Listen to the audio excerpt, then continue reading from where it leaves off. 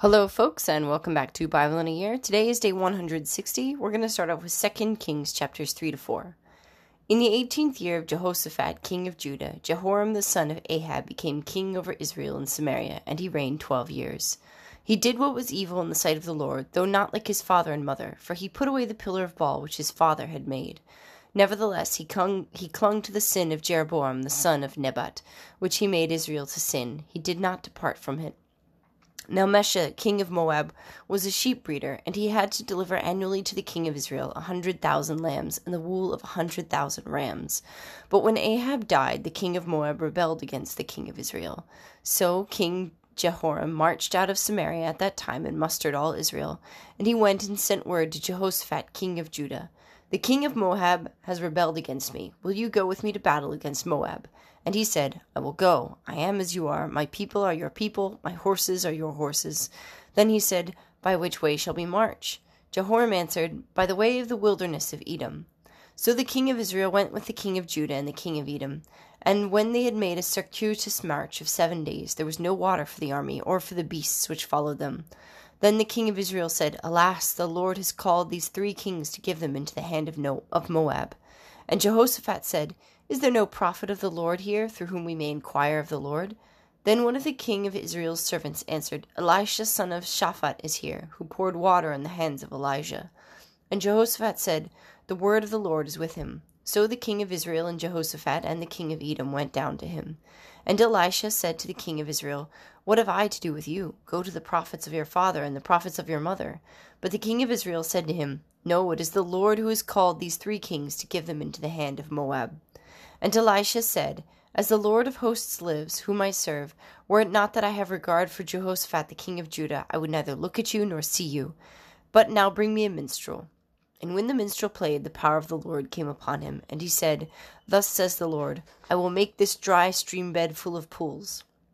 For thus says the Lord, you shall not see wind or rain, but that stream bed shall be filled with water, so that you shall drink, you, your cattle, and your beasts.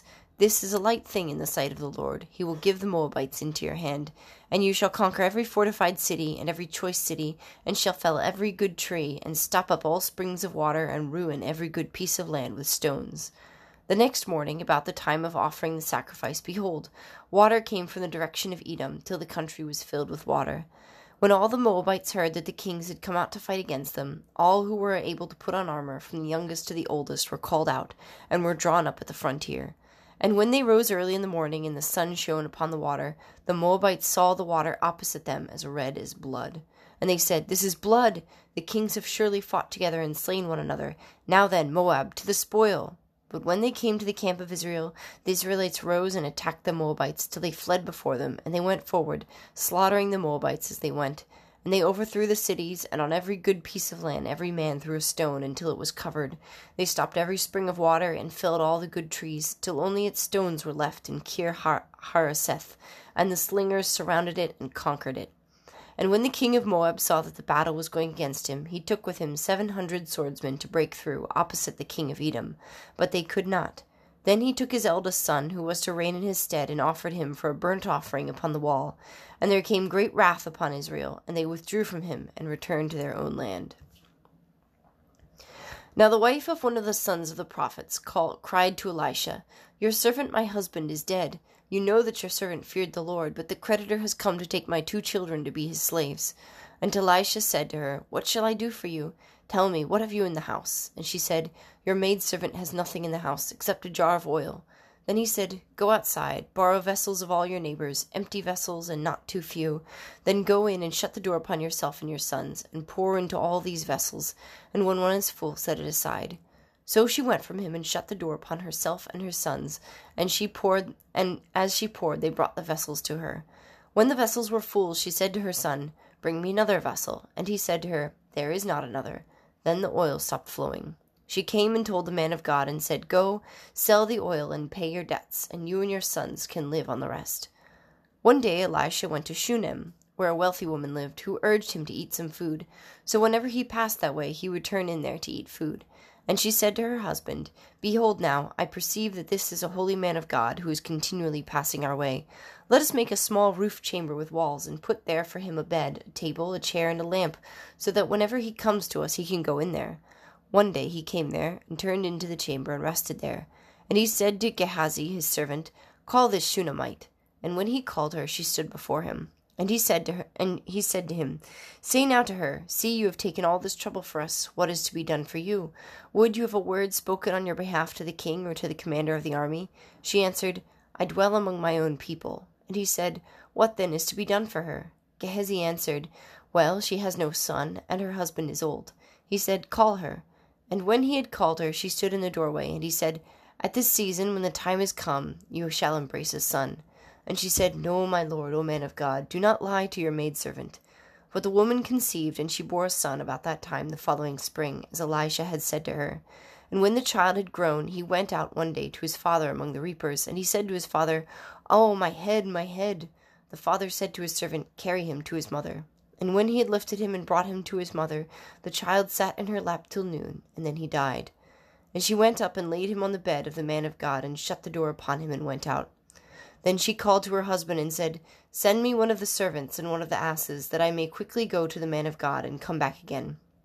And he said, Why will you go to him today? It is neither moon nor Sabbath. She said, It will be well. Then she saddled the ass, and she said to her servant, Urge the beast on, do not slacken the pace for me unless I tell you. So she set out and came to the man of God at Mount Carmel. When the man of God saw her coming, he said to Gehazi his servant, Look, yonder is the Shunammite. Run at once to meet her, and say to her, Is it well with you? Is it well with your husband? Is it well with the child? And she answered, It is well. And when she came to the mountain, to the man of God, she caught hold of his feet. And Gehazi came to thrust her away. But the man of God said, Let her alone, for she is in bitter distress, and the Lord has hidden it from me, and has not told me. Then she said, Did I ask my Lord for a son? Did I not say, Do not deceive me? He said to Gehazi, Gird up your loins, and take my staff in your hand, and go.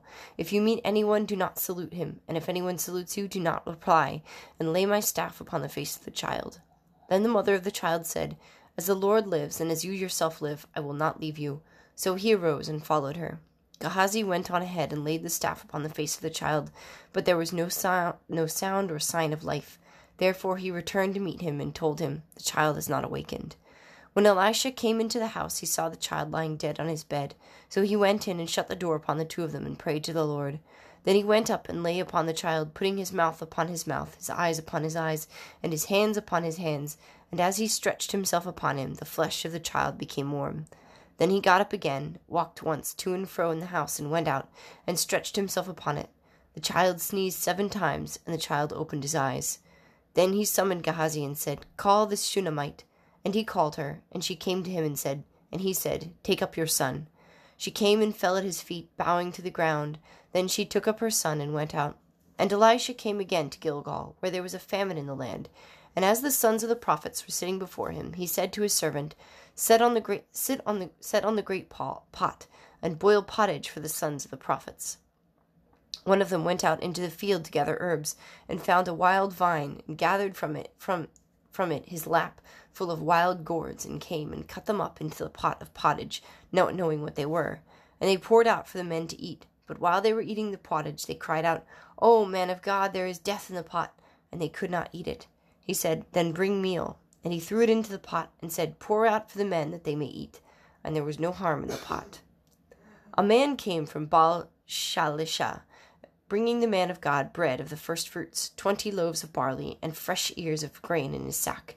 And Elisha said, Give to the man, that they may eat. But his servant said, How am I to set this before 100 men? So he replied, Give them to the men, that they may eat. For thus says the Lord, They shall eat and have some left. So he set it before them, and they ate and had some left, according to the word of the Lord. Our next reading is Proverbs 9. Wisdom has built her house. She has set up her 7 pillars. She has slaughtered her beasts. She has mixed her wine. She has also set her table. She has sent out her maids to call from the highest places in the town. Whoever is simple, let him turn in here. To him who is without sense, she said, Come, eat of my bread and drink of the wine I have mixed. Leave simpleness and life, and walk in the way, and live and walk in the way of insight. He who corrects a scoffer gets himself abuse, and he who reproves a wicked man incurs injury. Do not reprove a scoffer, or he will hate you. Reprove a wise man, and he will love you. Give instruction to a wise man, and he will be still wiser. Teach a righteous man, and he will increase in learning. The fear of the Lord is the beginning of wisdom, and the knowledge of the Holy One is insight. For by me your days will be multiplied, and years will be added to your life. If you are wise for yourself. If you scoff, you alone will bear it. A foolish woman is noisy. She is wanton and knows no shame. She sits at the door of her house. She takes a seat on the high places of the town, calling to those who pass by, who are going straight on their way. Whoever is simple, let him turn and hear. And to him who is without sense, she says, stolen water is sweet, and bread eaten in secret is pleasant. But he does not know that the dead are there, that her guests are in the depths of Sheol. Our final reading is John chapter 9. As he passed by, he saw a man blind from his birth, and his disciples asked him, Rabbi, who sinned, this man or his parents, that he was born blind? Jesus answered, It was not that this man sinned, or his parents, but that the works of God may be made manifest in him. He must work the works of him who sent me, while it is day. Night comes when no one can work. As long as I am in the world, I am the light of the world. As he said this, he spat on the ground and made clay of the spittle, and anointed the man's eyes with the clay, saying to him, Go, wash in the pool of Siloam, which means sent. So he went and washed and came back seeing. The neighbors and those who had seen him before as a beggar said, Is not this the man who used to sit and beg? Some said, It is he. Others said, No, but he is like him. He said, I am the man. They said to him, Then how were your eyes opened? He answered, The man called Jesus made clay and anointed my eyes, and said to me, Go to Siloam and wash. So I went and washed, and received my sight. They said to him, Where is he? He said, I do not know. They brought to the Pharisees the man who had formerly been blind. Now it was the Sabbath day when Jesus made the clay and opened his eyes. The Pharisees again asked him how he had received his sight, and he said to them, He put clay on my eyes, and I washed, and I see. Some of the Pharisees said, This man is not from God, for he does not keep the Sabbath. But others said, How can a man who is a sinner do such signs? There was a division among them. So they again said to the blind man, What do you say about him, since he has opened your eyes? He said, He is a prophet. The Jews did not believe that he had been blind and had received his sight, until they called the parents of the man who had received his sight, and asked them, Is this your son, who you say was born blind? How then does he now see? His parents answered, We know that this is our son, and that he was born blind. But how he now sees we do not know, nor do we know who opened his eyes. Ask him, he is of age, he will speak for himself. His parents said this because they feared the Jews, for the Jews had already agreed that if anyone should confess him to be the Christ, he was to be put out of the synagogue. Therefore his parents said, He is of age, ask him.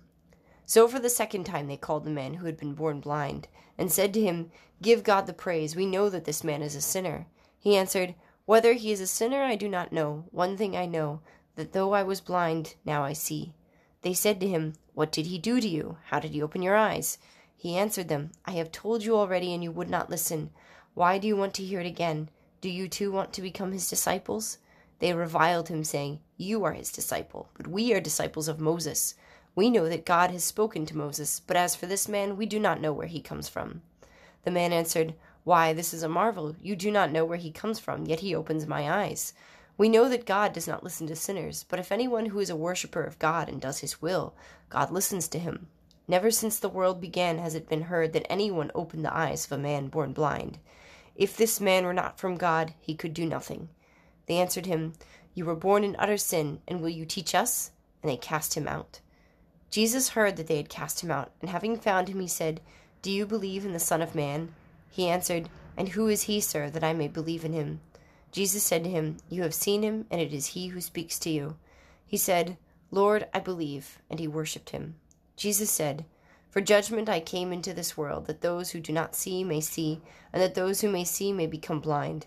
Some of the Pharisees near him heard this, and they said to him, Are we also blind? Jesus said to them, If you were blind, you would have no guilt. But now that you say, We see, your guilt remains.